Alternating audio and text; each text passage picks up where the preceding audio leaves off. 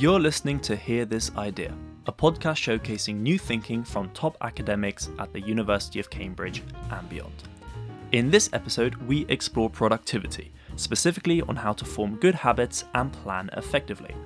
We speak to Neil Nanda, a final year maths undergraduate at Trinity College, Cambridge. Not only is Neil incredibly smart, topping the Maths Tripos 2 years in a row, and winning a gold medal at the International Mathematical Olympiad, but Neil also recently gave a workshop series on how public rationality can help us improve ourselves. And this is what we discuss here. This is definitely a much more practical episode than usual, but we make sure to touch on several academic papers in both psychology and behavioural economics throughout. As a little disclaimer, we actually recorded this episode back in March, when things were still mostly normal, but there are many more reasons why self-improvement is a particularly interesting topic now. If you're anything like us, you might find that working or revising from home can make it all too easy to procrastinate. Or if you're using your time in self-isolation to try and learn a new skill or exercise, you may find it hard to keep yourself motivated every day. In such cases, being able to form good habits and plan effectively is tremendously useful. Neil mentions, in fact, that it's much easier to form a habit when your life is quieter and more consistent, so quarantine might actually be the perfect time to apply what we talk about in this episode, and it could yield benefits that last well beyond that. As with every episode, we also have an extensive write-up on our website, including a summary of all the main points made and links to further readings. We really recommend you check these out. But without any further ado, here's the episode. Hi, so I'm Neil. I'm currently a third-year mathematician here at Cambridge, my final year of my bachelor's. I'm friends with both Finn and Luca, and I like to think a lot about my personal productivity and my goals and how I'm living my life and how I can do this better. And I'm here to talk a bit about that. Cool. So, as said, we're here to talk about two things in particular.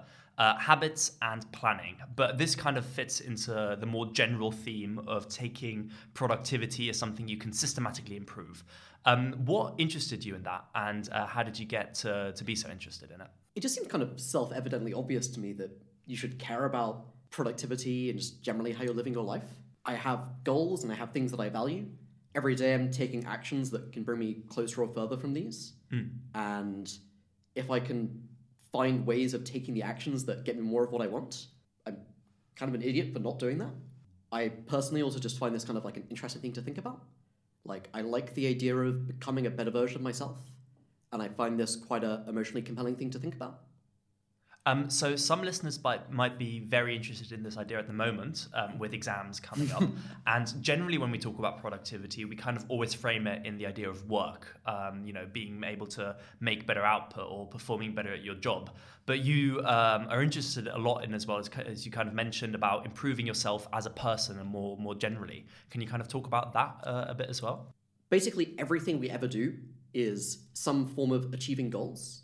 And I think that trying to put some thoughts on a more meta level about how you're living your life can be really valuable in pretty much all spheres of it. I'm definitely not saying that people should stress about every aspect of how they live their life, or feel bad if, say, they go to a movie and it's not the optimal movie they could have been watching. But I think that there's often ways you're living your life you can make a lot better. So, for example, when I first started at Cambridge, I didn't really feel like I had as many friends as I wanted to have. And I definitely wouldn't advocate something like go and meet people and ruthlessly optimize the interaction for becoming friends with them. But things like just making a point of going out to more events, going to lots of random societies I wouldn't normally go to broaden the set of people I would ordinarily meet, were really effective. And I now feel very happy with the amount of people I know and value in my life. And I think I generally find this mindset of practicing kind of rationality and thinking about how I live my life and how to make it better, the kind of skill where practicing it in specific settings like exams can just help me pay more attention to how I live my life generally. And I definitely feel much, much happier with where my life is than where I was several years ago, in large part as a result of thinking through this kind of thing. You shouldn't think about how to optimize every last detail. My mindset is that you have a certain amount of energy for thinking about your life and how you're living your life, and trying to spend it on every last detail is not really achieving your goal. But trying to focus on the important things, think about the things you really value, For me, these are things like friendship, learning, relaxation and taking breaks, like the entertainment I have in my life. Thinking about what you do there and whether there are ways you can make it better or things you do that you don't actually enjoy that much, I think can be really valuable. We're going to be discussing about what methods you found useful, but it is very much the case that a lot of this is kind of experimenting and finding what works for you. How did you get to the place where you found out that this is kind of the set that works for you, and what kind of resources did you use to get to that? I first off definitely think that experimenting is the right mindset to have. I think this is another thing that people really neglect when trying to think about their productivity and generally about their life. It's really easy to say, find a way of learning where you say, have a pile of flashcards you're going to go through, and this is just how you revise. And the idea of doing something different, like maybe you should read through your notes or like do some exercises rather than flashcards, feels kind of off-putting because that costs a lot of time. And I think this is a systematic bias that prevents people from achieving their goals because there's a lot of value to the information you get when you try something new. If you're going to spend, like 1,000 hours over the course of your Cambridge career learning, probably quite a lot more than that, finding a better system that can get you, say, 1% better is worth like 10 hours of additional productivity. And so it'd be easily worth like 5 hours of trying a new system that may or may not work. And I think it's really easy to neglect that kind of thing. I'm going to talk about what works for me, but I think the real lesson to take from this is not do what Neil does. It's I should try new things because I have a systematic bias against like exploring as much as I need to. And what works best for different people varies a lot. You should just try a lot of things, experiment, and see what works best for you.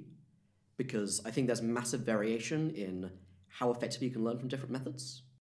Great, so now we'll zoom in on talking about building habits. So first of all, what do you mean by a habit? What I mean by habits is building this kind of reflex, where some kind of trigger happens and you take some kind of action in response.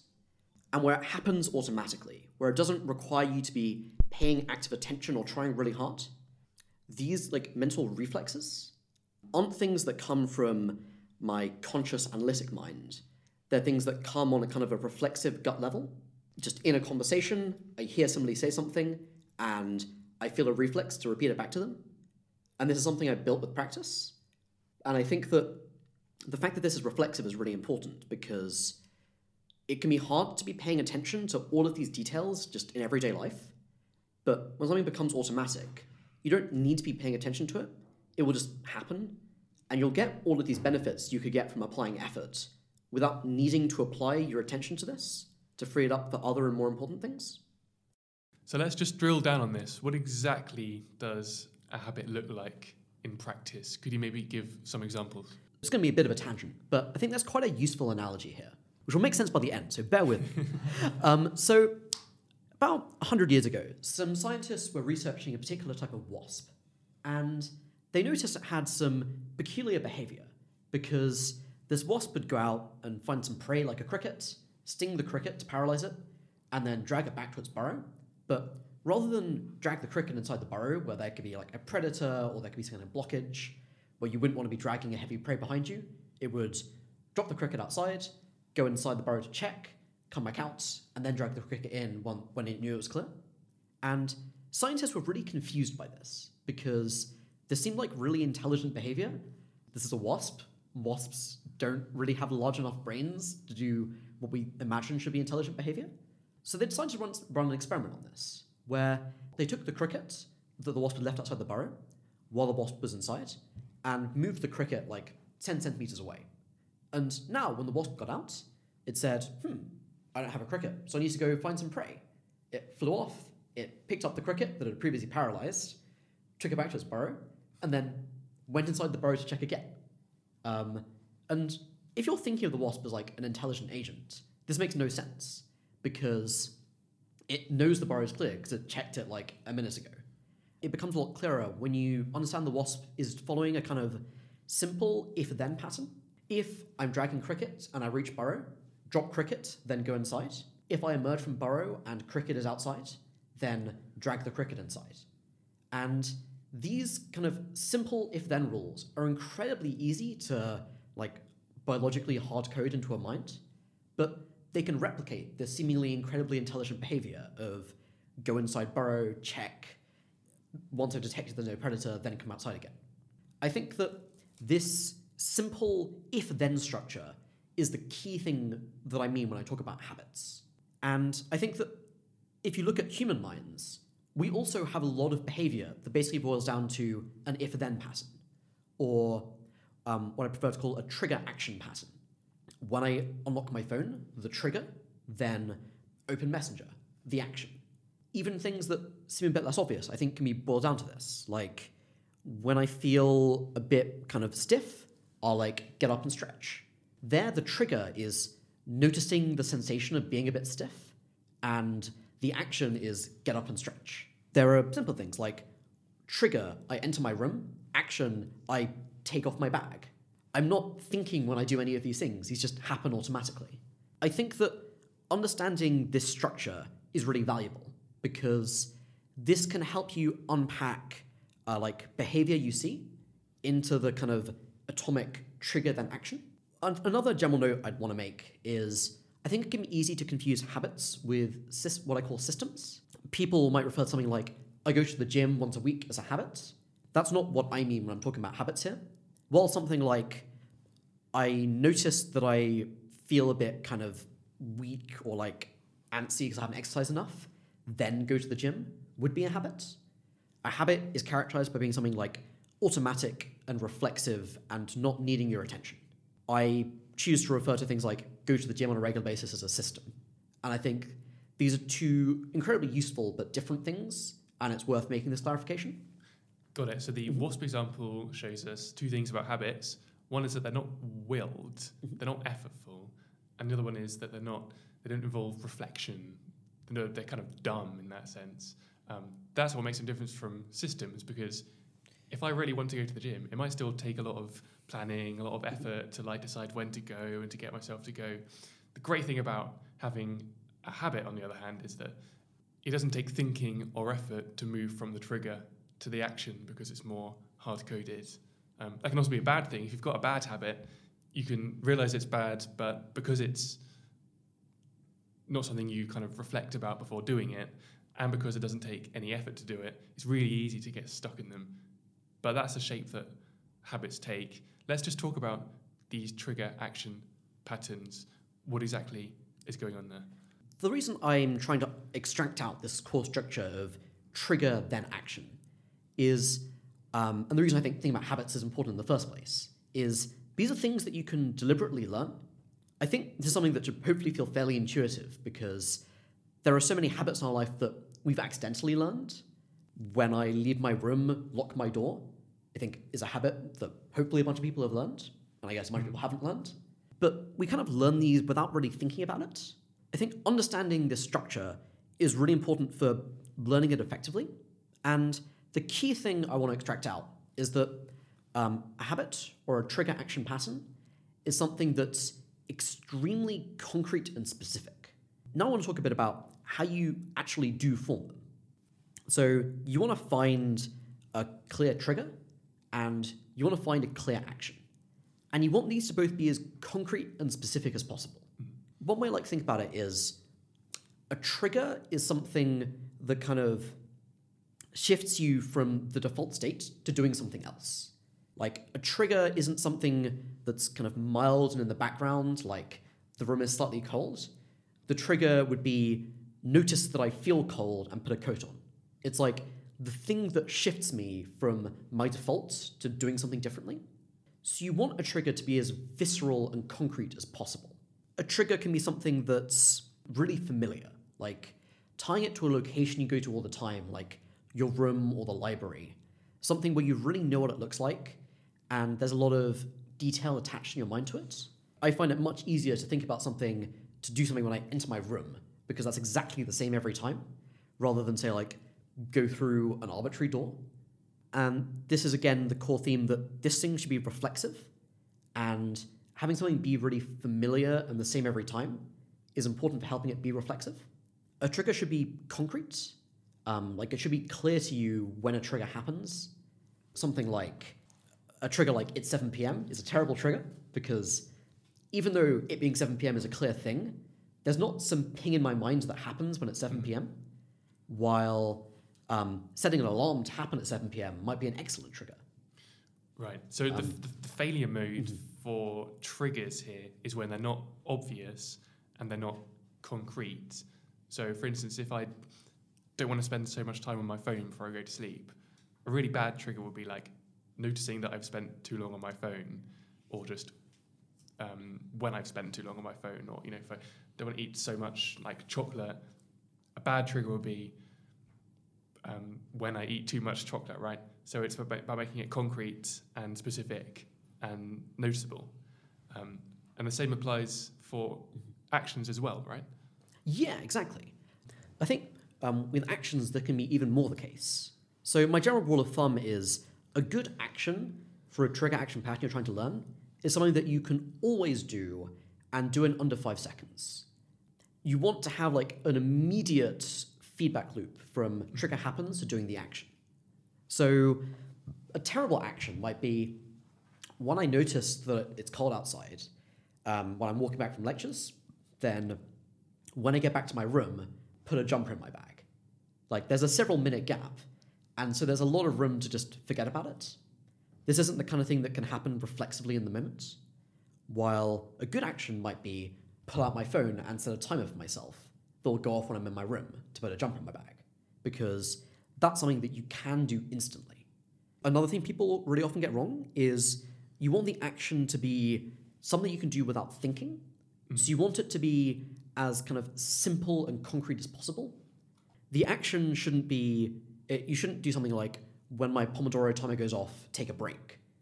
You should do something like, when my Pomodoro timer goes off, shut my laptop lid. Because taking a break is kind of a vague and fuzzy thing. Like, you need to think about what this actually means and what you're actually doing, while shut my laptop lid is something I can do in under 5 seconds without thinking. I guess it also has to be bite-sized. It has to be atomic and small enough to do quickly, because even if you have a really clear trigger, but your action is like do a run or go to the gym for an hour, that can be quite daunting. If your action is something like get change, put your trainers on, walk to get the gym keys, that's really doable. And then you can start chaining those habits. Can you just explain what that idea means? So I've been emphasizing this idea that habits should be kind of as small and concrete as possible. And when you're trying to think about habits you want to form in your life, it can often be hard to find things that easily fit the paradigm of being small and concrete. Like, you want to achieve big changes. I think the right mindset for a habit is a habit should be kind of a small nudge. A habit should be something you can always do. One weakness of this is if something's a small nudge, when you really want a big nudge, it's going to be harder to achieve the changes you want. Chaining several habits together can be a really good patch for this. For example, I might want to have a trigger action pattern, or TAP, of when I enter my room, then go to the gym. But this is way too complicated. While something like, when I enter my room, look at my gym shoes, is something I can always do.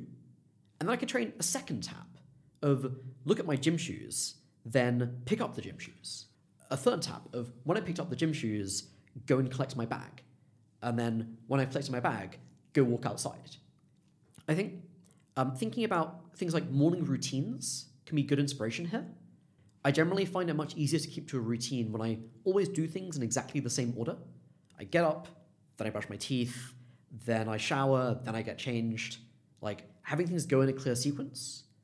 One of the underlying mindsets here is, because these are things that happen reflexively, these are things where you don't want there to be any decision points or any room to kind of engage your thinking mind, procrastinate, come up with clever arguments why you don't need to be doing this.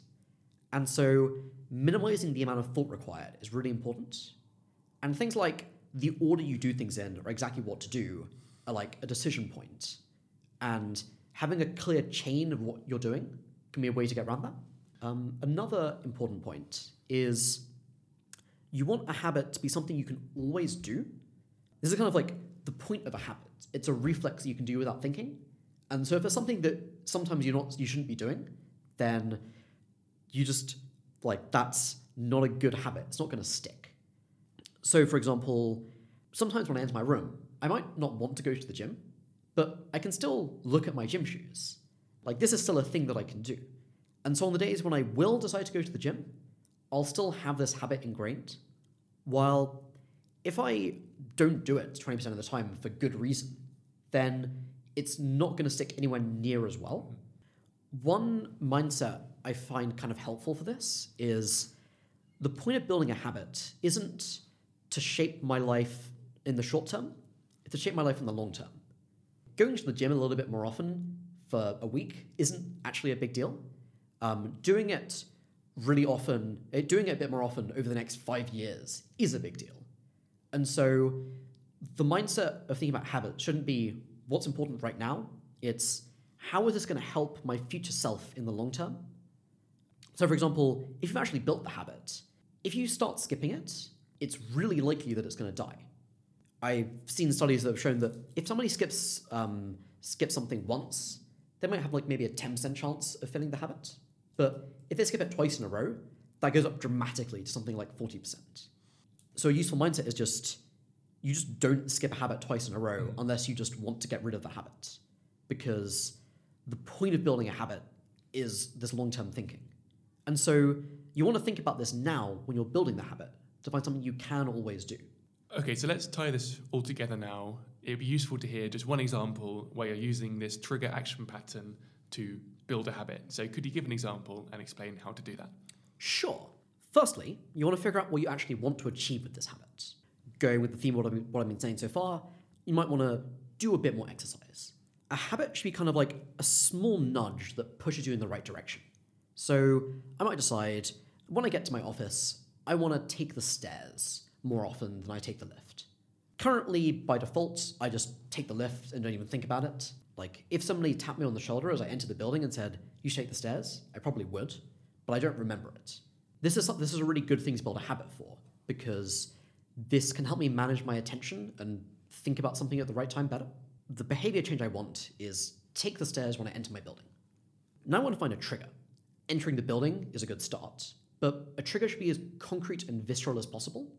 I'll instead do, when I open the door to my office, like when I push open the door, I feel the cold metal of the door handle, I feel the kind of resistance as the door's a bit heavy and I push it open. You want this to be something you can like really clearly visualize in your mind, because I think what's going on beneath the surface is when you have the habit, you're kind of noticing the trigger happening and then reflexively doing an action. So you want the trigger to be as noticeable and clear in your mind as possible. I have this trigger of pushing open the door, and I want to find an action. And naively, you might think an action like take the stairs would be good, but you don't always want to take the stairs. Maybe I've hurt my foot recently, or just I'm a bit tired, or I'm in a massive rush. In that case, I wouldn't want to take the stairs. And so the habit of trigger, open the door, action, take the stairs, I think wouldn't be something you can do consistently. But something like look at the stairwell would be something I can do consistently. Like I can look at the stairwell and then decide to take the lift, but looking at it serves as a reminder and kind of a engage my conscious mind signal. And I can do this even if I know that I'm not going to take the stairs, just as part of like building the habit and the good reflex. Summarize, the trigger would be entering my office and pushing open the door. The action would be turn my head and look at the stairwell. And the desired behavior change would be taking the stairs more often. And this habit would serve as a small nudge in that direction. Great. So to reiterate, you have like a big goal or aim, something like study for exams, get fitter, eat healthier. Then you break it down into little smaller kind of sub-goals or habits. You think about how they might be broken down into really concrete and specific habits which can maybe be chained together. And then for each smaller habit, we come up with a clear trigger which leads to a specific and small action. Yeah, and I think the really important second half of this entire discussion is how you actually build these habits. The core mindset here is building familiarity. To pick a pretty topical example of a habit I'm currently trying to build, every time I enter my room, go wash my hands, which I think is a pretty sensible precaution for everyone to be taking, given the current coronavirus situation. The key is I want this to be kind of as clear and familiar in my mind as possible. So I just want to practice doing this a lot of times. Our minds are really good at pattern spotting and kind of recognizing patterns from data. So just giving my mind a lot of data of when I enter my room, I go wash my hands, can help make this stick. And so once I've designed the habit, I'm just going to physically practice doing this 10 times in a row. Like just enter my room and go to the sink and turn the tap on. And then just go back outside my room and then go into my room and then go to the tap and turn it on again. And do this 10 times in a row. Like 10 is an arbitrary number. And doing this can seem a bit silly, but this is actually really important for making it clear to your reflexes that this is the reflexive action you are taking. Like you're building familiarity in your mind. And then giving yourself reminders, like putting a post-it note on your door saying, go wash your hands. So that even if the habit hasn't quite stuck, that can help you remember and then do this habit. This is the kind of thing where if you do just genuinely do this for, say, the next few weeks, it will really stick. Frankly, I think washing your hands every time you get in your room is just a pretty awesome habit to have in life generally. So far, we've talked about habits, which, as you've mentioned, are these reflective and atomic kind of actions that we're taking. What I want to talk about now is planning, which is almost the opposite of it. Planning is much, much larger scale, and it does require conscious thought. I first want to kind of define my terms here. I think that when people hear the word planning, it's really easy to frame this in terms of this only applies to things like a big project or something which is complicated, where I need to sit down and come up with a concrete plan. But I think it's more useful to think of planning as just any time you ever want to do something in the future, this is something you're planning for. And quite a lot of the time, your plan is just hope it happens on its own and don't really think about it. But that's still a plan. I think it's really important to think about things like how you plan future actions, because most plans fail at the point where you don't even think about them and where you don't even take any action to make sure it actually happens. Like, anytime you've known you have a supervision deadline coming up and been like, I'll get that done in time, and then not, that's an example of failing to plan. Just because you didn't put any thought into making sure it happened doesn't mean it wasn't something you made a plan for. It was just a terrible plan. Planning is the art of looking at things you want to happen and both making sure they happen and making sure they happen well. To begin our conversation, I want to start by framing kind of our motivation here. Because when we look at the real world, whether it be people planning their revision plans or governments planning these huge infrastructure investment, one very obvious conclusion is that we're actually very bad at planning. Can you talk a bit about this? There are two ways to think about kind of future events. There's what I call the inside view. This is looking at kind of my intuitions for the situation, like how special I think it is. Things like, I really care about getting this work done, so I'm definitely going to make sure it happens, are like core parts of thinking from the inside view. And there's what I call the outside view. This is kind of zooming out from my perspective and just saying, for example, look at the last 10 problem sheets I had to do. How many of them had I completed by the deadline? Or how long did it take me to do for each of those? Look at the average of that and just say, this is my kind of base rate for how long this is going to take. This is just like my guess. I think this is a really useful distinction to make when planning because it's really intuitive to slip into the inside view. We have a lot of biases when we're thinking about planning and future events, as I assume any student who's ever had a deadline knows. It's really hard to accurately plan how long something's going to take you, and it's really easy to be optimistic about it. For example, there's this common bias called the planning fallacy, where we think we're leaving margin for how long something's going to take, but actually we're kind of just implicitly assuming that everything is in the best case scenario. Nothing's going to go wrong. Nothing's going to take longer than we think it is. One mindset I quite like here is called Hofstadter's rule, that says everything always takes longer than you think it does, even after accounting for Hofstadter's rule. It's incredibly hard to actually think about how to plan well. In part, that's because our minds are really biased about this, and we're kind of mired within our own perspective. Trying to zoom out and avoid our biases with this notion of the outside view or the base rate, and just looking at past data, can be a way to escape this. And I don't think you should completely ignore what you believe on the inside. If this essay is really important to me, I'm probably going to work harder on it. But it's really easy to overestimate how much of a difference that makes. And I think that one approach to things like forecasting time well can be start with this base rate, collect data and start with this average, and then think about how special I think this particular thing is, and like maybe adjust it plus or minus an hour accordingly. But remember that a lot of the previous things that I screwed up were also things where I thought this was special and I thought I was going to take it really seriously, and I didn't. And that my intuitions now aren't a good guide to the ground truth here. Let's think about becoming better planners then. So you have got this algorithm that I would like you to unpack here that can help us think of being able to become better planners and find that right mix between this internal and external view that you described. Sure. Before I get properly into this, there's a really valuable idea from a psychologist called Daniel Kahneman about how our minds work that I think is useful context here. So I'm going to briefly explain that before going into detail about planning. Kahneman draws a distinction between what he calls System 1 and System 2. These are two different parts of our mind.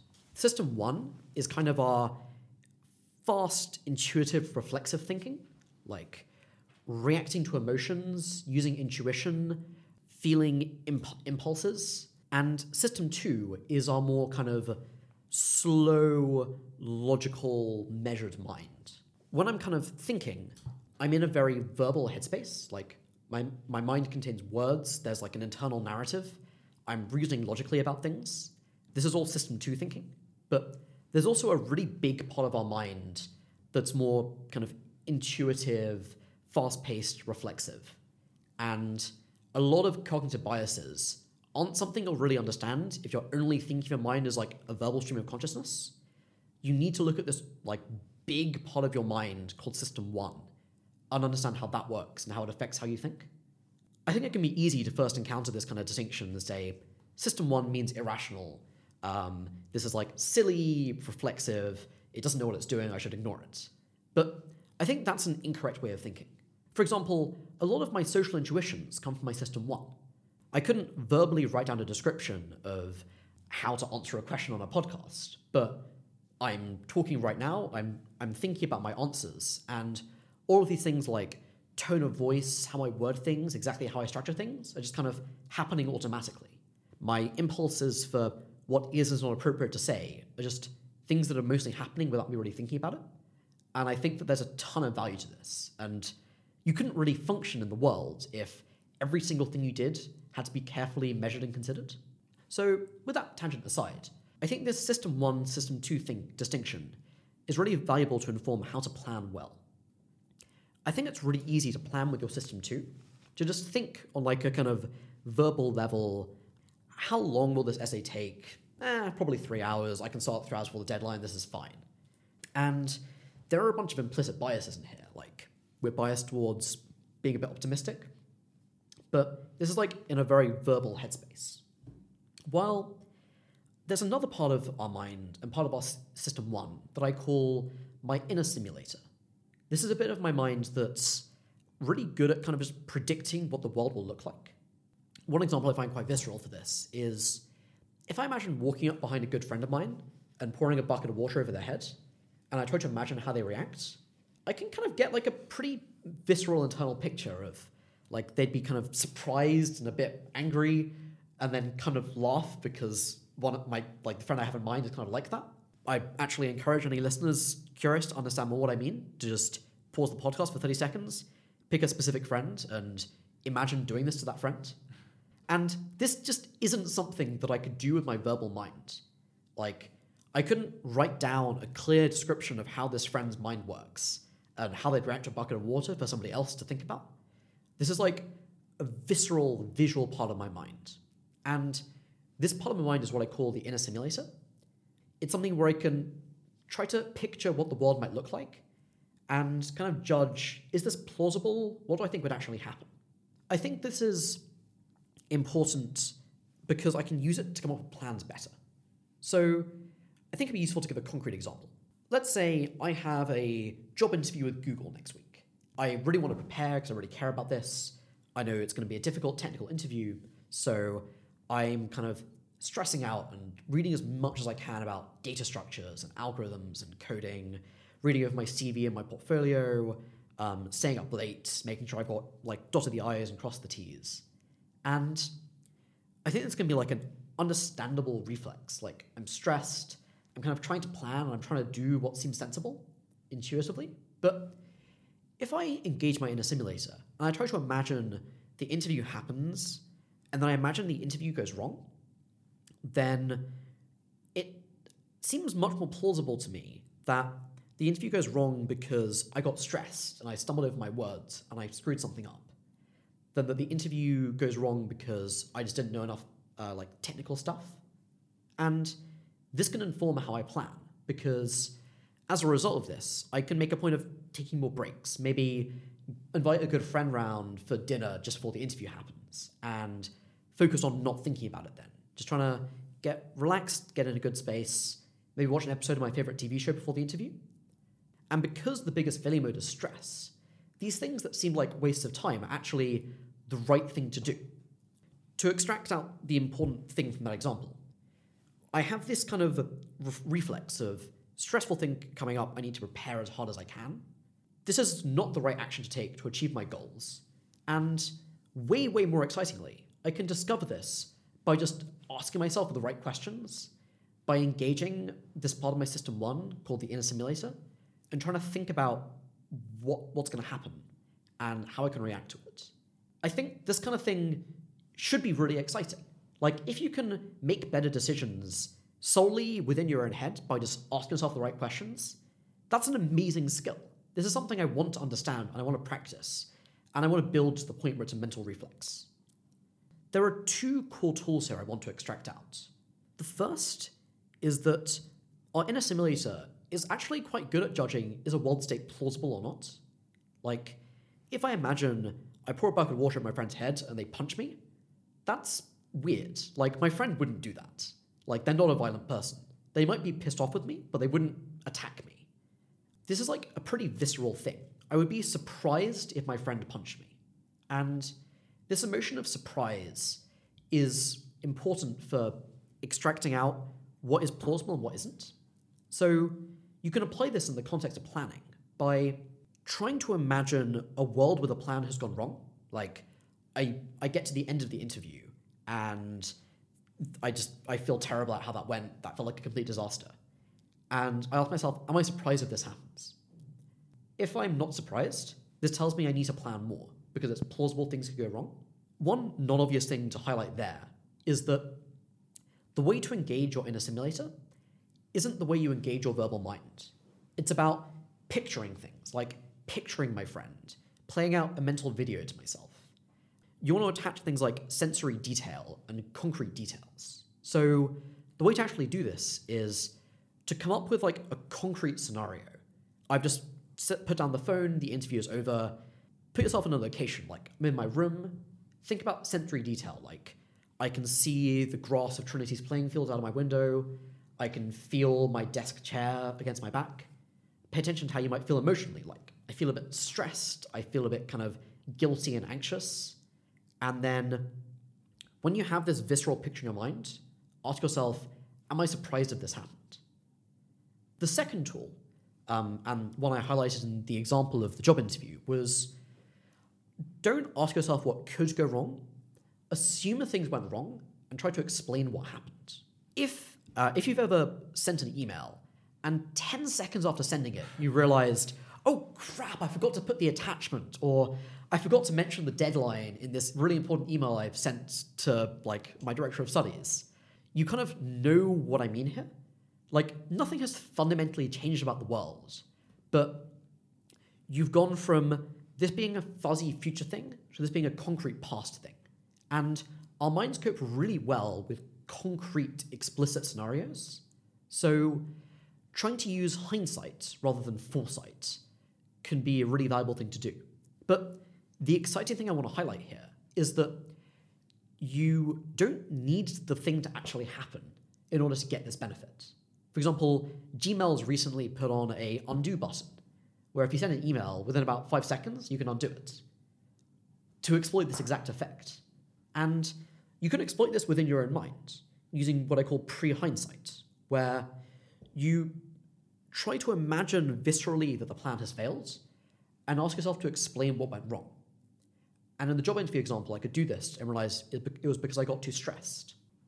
Now let's convert all these ideas that you have kind of mentioned into like a clear step-by-step guide for listeners to follow. Can you really quickly just run me through Sure. step by step? Let's say I want to come up with this new revision plan so that I can get my dissertation done. Step by step, how should I be thinking? Sure. So first off, you want to pick the problem. You've already done that. You want to spend Easter writing your dissertation. Then you want to make a plan. And you want to make a really concrete plan. You want to have a clear idea of what you're going to actually do. A lot of the failure mode when you're planning things is that you don't even think about it in enough detail to realize what's going wrong. You might say, I'm going to spend 12 hours a day revising, but you're not actually imagining doing that for 12 hours a day. And I think if you did that, you'd probably realize that's not feasible because I don't have the willpower and like the stress levels to actually do this. So make a concrete plan. Let's say I'm going to go to the library for 3 hours in the morning, have a 1 hour lunch break, spend 2.5 hours in the afternoon, go for a half-hour walk, spend another 2.5 hours, and then I'm done with work for the day. And I'm going to do this every day over the holidays.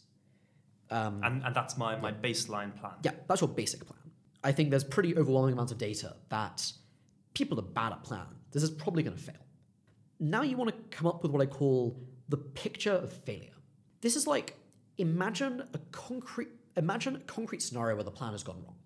Like, it's the end of Easter, and you're looking at your dissertation and you're like 1,000 words in. The point to emphasize here isn't that you're coming up with like an explanation of what went wrong. You're trying to visualize a world where you're confident it went wrong. Like, you're in your room, you're at your laptop, you're looking at your dissertation Word file, and there's only 1,000 words in it. And you want to make this picture as visceral as possible. I recommend picking at least 2 sensory details. Something you can see, something you might be feeling emotionally, maybe something you can hear, or like the temperature, like can you feel the wind against your skin or anything like that? The point of this is that we want to engage our intuitive system 1 part of our mind for this, and that responds much better to these kind of mental pictures and visceral things than it does to kind of just verbally assume plan fails. Now you've done this, you want to ask yourself, am I surprised if this picture of failure comes to pass? Really viscerally imagine it and say, am I surprised? And pay attention to this emotion of surprise. If you are surprised, this is probably actually a good plan. Congrats. But honestly, I wouldn't be surprised if like I didn't work on a dissertation over Easter. Like, historically, I don't keep to plans, and on some level, I know this about myself. In that case, I'm going to use pre-hindsight. I'm going to assume the picture of failure happened and try to explain what happened. And honestly, I think what happened is I just didn't leave my room in the morning. I just kind of procrastinated, went on Messenger, was on my phone for a really long time, and going to the library just didn't feel urgent. And I lost several hours every day. Now I've figured out what's gone wrong. I need to do something about this, because my goal isn't understand why I'm going to fail. My goal is not fail. I'm going to try to patch the plan.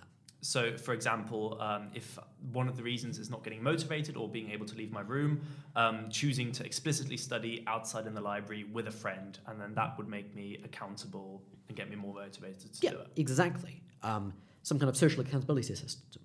One thing I've done is I've set up my phone to automatically lock in the mornings at the time when I want to be going to the library to get work done. Because if I can't go on Messenger or do anything I want to do on my phone, then I have less reason to stay in my room. And this has actually been really effective on me.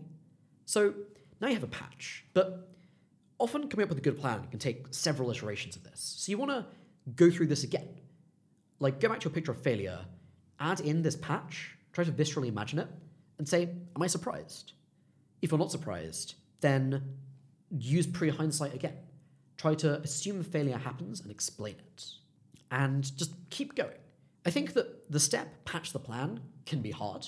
The thing I'm focusing on with this algorithm is how to avoid the systematic failures of planning, where you have a bad plan, but you don't notice this.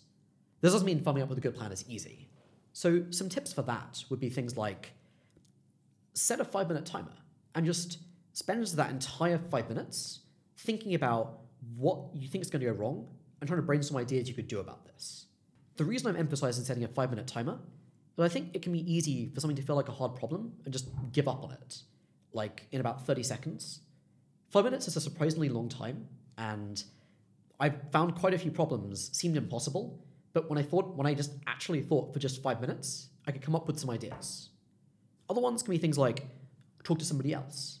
If you also have friends who are interested in like rationality and productivity, it can be really valuable to talk to them about this and practice helping each other with plans, because having an outside point of view can be really useful for noticing creative ideas. Another point where I think some people can go wrong here is it can be easy to think about ways your plans might go wrong and feel sad about this. Like, oh, I don't want to think about procrastination because now I feel demotivated and weak, and I don't want to acknowledge that like things might go wrong. I think this is not a very helpful mindset, because my goal isn't like think my plan's going to go well. My goal is my plan to actually go well. And if I notice right now my plan's going to go wrong, that's amazing, because right now that's cost me nothing. I can do something differently to prepare for this. Like, noticing a failure in advance isn't a failure. This is a success. Like, you're developing the skill of planning and you're learning how to better achieve your goals. If you're going to procrastinate, thinking about it now or not doesn't really change anything, but it can help you like do what really matters. And I think this mindset of like being excited to understand failure, or failure is not even the right word, understand what could go wrong so you can make it not go wrong, is like actually a thing you should be really happy about. What I really like about this kind of approach as well is that it seems somehow like a little bit counterintuitive when it comes to planning. Normally when we think about planning, it's very much about, we try to be as rational as possible and think as logically as possible and get all the facts and all of this. But really, definitely in the kind of context that we've talked about, one big problem to our plans is procrastination and those kind of like system one urges. It might be a good idea to kind of use system one as well to check if this plan is kind of foolproof and makes kind of sense. And the algorithm that you've kind of outlined seems like a good way to go about this. Yeah, I think another thing I want to emphasize here is it can be easy to hear an algorithm like this and think, that sounds like so much effort. Why would I ever do that? Like, that would just be so annoying to actually do for anything I care about. Or maybe only save it for things that feel really important, like a revision plan.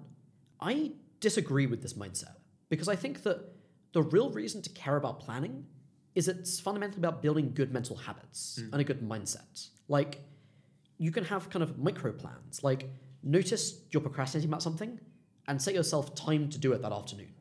That can take like under 30 seconds, but might make it a lot more likely that it happens. And practicing this kind of high effort algorithm can be a good way to get in the habit of planning better. So I think the way we think about this isn't how much do I care about a revision plan? Is it worth the effort? It's how much do I care about becoming the kind of person who does what I want to do? And how much do I care about working towards that? And trying to notice things. Like, again, I think the biggest failure mode with planning is not thinking about your plan at all. Just deciding, I kind of want to do that, and then just never doing it. God knows I do this all the time. But I'm trying to practice things like notice the feeling of saying, oh, I'll get around to it at some point, or noticing when I say, oh, I should do that sometime, and then being like, I'm probably not going to do this. This is a big deal. I want to do something now to make myself actually do it. Or asking yourself in the moment, am I surprised if this doesn't happen? And if you are, if you're not surprised, what can you do about that? Great. So we've talked about effective planning and building good habits as two parts of, or two important aspects of productivity. What I really like is that they're really closely related, because you can plan over the long term to build up these habits which take a long time to build, but also you can view effective planning as a kind of mental habit, right, if you do it enough, which is nice. One final note with regards to planning is I think it can be really easy to hear about meta things like a podcast on rationality and productivity and think, these are some good ideas. I should implement them sometime, and then just never get around to it. So I challenge any listener who's enjoyed this and think these ideas might be valuable to ask yourself, would I do this? Like, am I surprised if it's 2 weeks from now and I haven't thought about this at all? if you're not surprised and you think this is useful, is there anything you can do about it right now to make it more likely to happen? And for listeners who do want to do it, if you look at the show notes, we'll include links to guides about outlining all the steps that we talked about. So we've just got 2 last questions to ask. The first one is, what 3 books or resources would you recommend to anyone who is interested in learning more about all of this? First and foremost, there's a series of blog posts I found incredibly useful called the Replacing Guilt series. This is about engaging with kind of how motivation works. It's talking about what it calls guilt-based motivation. So these are things like thinking about things I need to get done, my obligations, like doing example sheets or responding to messages or emails or just anything I need to do, like preparing for a podcast, and kind of just storing it in my mind as an obligation or like a should, something where I'm not paying attention to, I'm not asking myself, do I need to do this? I just need to get it done. I found this like a mindset shifting thing to read because I do this to myself all the time. And I think this is a really dangerous thing to do because it's much harder to motivate myself to care about things when I lose sight of why it matters to me. For example, if I'm making myself do an example sheet because I have a deadline on Friday and I feel bad about missing deadlines, that's not fun. I don't enjoy this. I'm just making myself do it. Well, if I just take a 1-minute break and just think about why I'm enjoying this course, why is this course fun, why do I think doing example sheets is a good use of my time, that can make me feel a lot more motivated and have a much better time for the next several hours of actually doing work. And I found this series of blog posts incredibly useful thinking about this and coming up with more sustainable forms of motivation. This was especially aimed at members of the effective altruism community. This is a community I consider myself a part of that's very much focused around saying we want to do good in the world and trying to think about how can we most effectively do this and using tools of kind of evidence and research for doing this better. And this was kind of framing motivation around how can you kind of sustainably motivate yourself to care about doing good? How can you make this a big part of your life, but make it so you want to make the world a better place rather than feeling racked by guilt about all of the suffering in the world and how you're a terrible person, you don't do anything about it? Finding a kind of healthy mindset for my life generally, but especially about these somewhat guilt-laden things like doing good can be a really, really valuable thing to think about. This is tying in really nicely to one of the episodes we did with George Rosenfeld talking about building a charitable movement. And he was talking about framing charity in terms of positive opportunities to do good rather than getting people to donate money through a feeling of guilt. So I'm glad you mentioned that. Cool. The second resource I want to recommend is there's an organization called 80,000 Hours who are also part of this effective altruism movement, who do research into doing good with your career and what are the ways that people can most impact the world through their career. I think this is a really important thing to think about because, like, as a Cambridge student, right now, I'm quite busy with my degree. I don't have a ton of things to contribute to the world, but I'm learning a lot of skills. I'm the kind of person who's, I think, like, any Cambridge student is the kind of person who's probably going to do, like, quite a lot of exciting things with their life. Like, this is one of the most elite universities in the world. So a lot of the way we're going to impact the world is over the course of our life and kind of what we do with our career, because so much of how the world is affected by the rest of our life is our career. The organization is named 80,000 Hours because the average length of the career is 80,000 hours, which is insanely long. Right now, when I'm still making my life decisions, I think it's really important to think about things like, how can I do good? But also, how can I do good with a career in a way that I want to do? I think it's really easy to frame things as like, I need to sacrifice to do good with my career. I need to accept a low salary at a non-profit. I need to go work at a charity in Africa, otherwise I'm achieving nothing. This probably just isn't that true. And 80,000 Hours does a really good job of emphasizing this and the importance of things like finding a job that does good for the world, but you could genuinely enjoy doing for 80,000 hours. And this idea of personal fit. With that sales pitch aside, the resource I'd recommend is the 80,000 Hours Key Ideas series. It's kind of an article that tries to compress the biggest ideas of 10 years of research into high-impact careers into an article that can kind of just help you think about things, help point people in the right direction. And for anyone who's been inspired by this podcast to think about how they live their life, I think thinking about your career and thinking about what you do with your career and how you impact the world and whether there are ways you can make the world a better place without actually sacrificing anything, then I would really highly recommend reading this. And the 80,000 Hours podcast also recently recorded an episode explaining and going through that career guide if you prefer to listen about it than read it. And the third resource I'd recommend is, so there's an organization called the Center for Applied Rationality.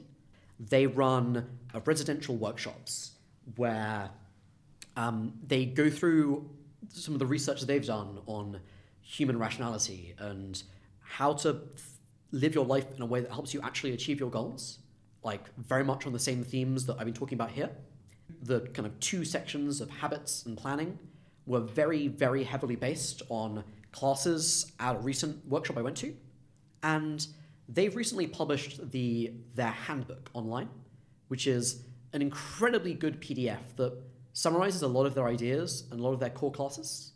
I think it can be hard to really learn rationality and how to think about your life by reading things. It's fundamentally about actions and practicing and building good mental reflexes and habits, but I think it's still useful to read about this kind of thing. And so if you found the themes of this podcast interesting, I'd really highly recommend reading the PDF of their handbook. Neil Nanda, thanks very much for coming on the show. That was Neil Nanda on forming habits and effective planning. As always, if you want to learn more, you can read the write-up at hearthisidea.com/episodes/Neil. There you will find us go into more detail about all the topics discussed, as well as Neil's reading recommendations. We would also be really grateful if you could leave us a review on Apple Podcasts or wherever you are listening to this. If you want to give us any constructive feedback or have any questions at all, send us an email at feedback@hearthisidea.com. We love to hear from you. And of course, if you would like to support the show more directly, you can leave us a tip by following the link in the description. Thank you for listening.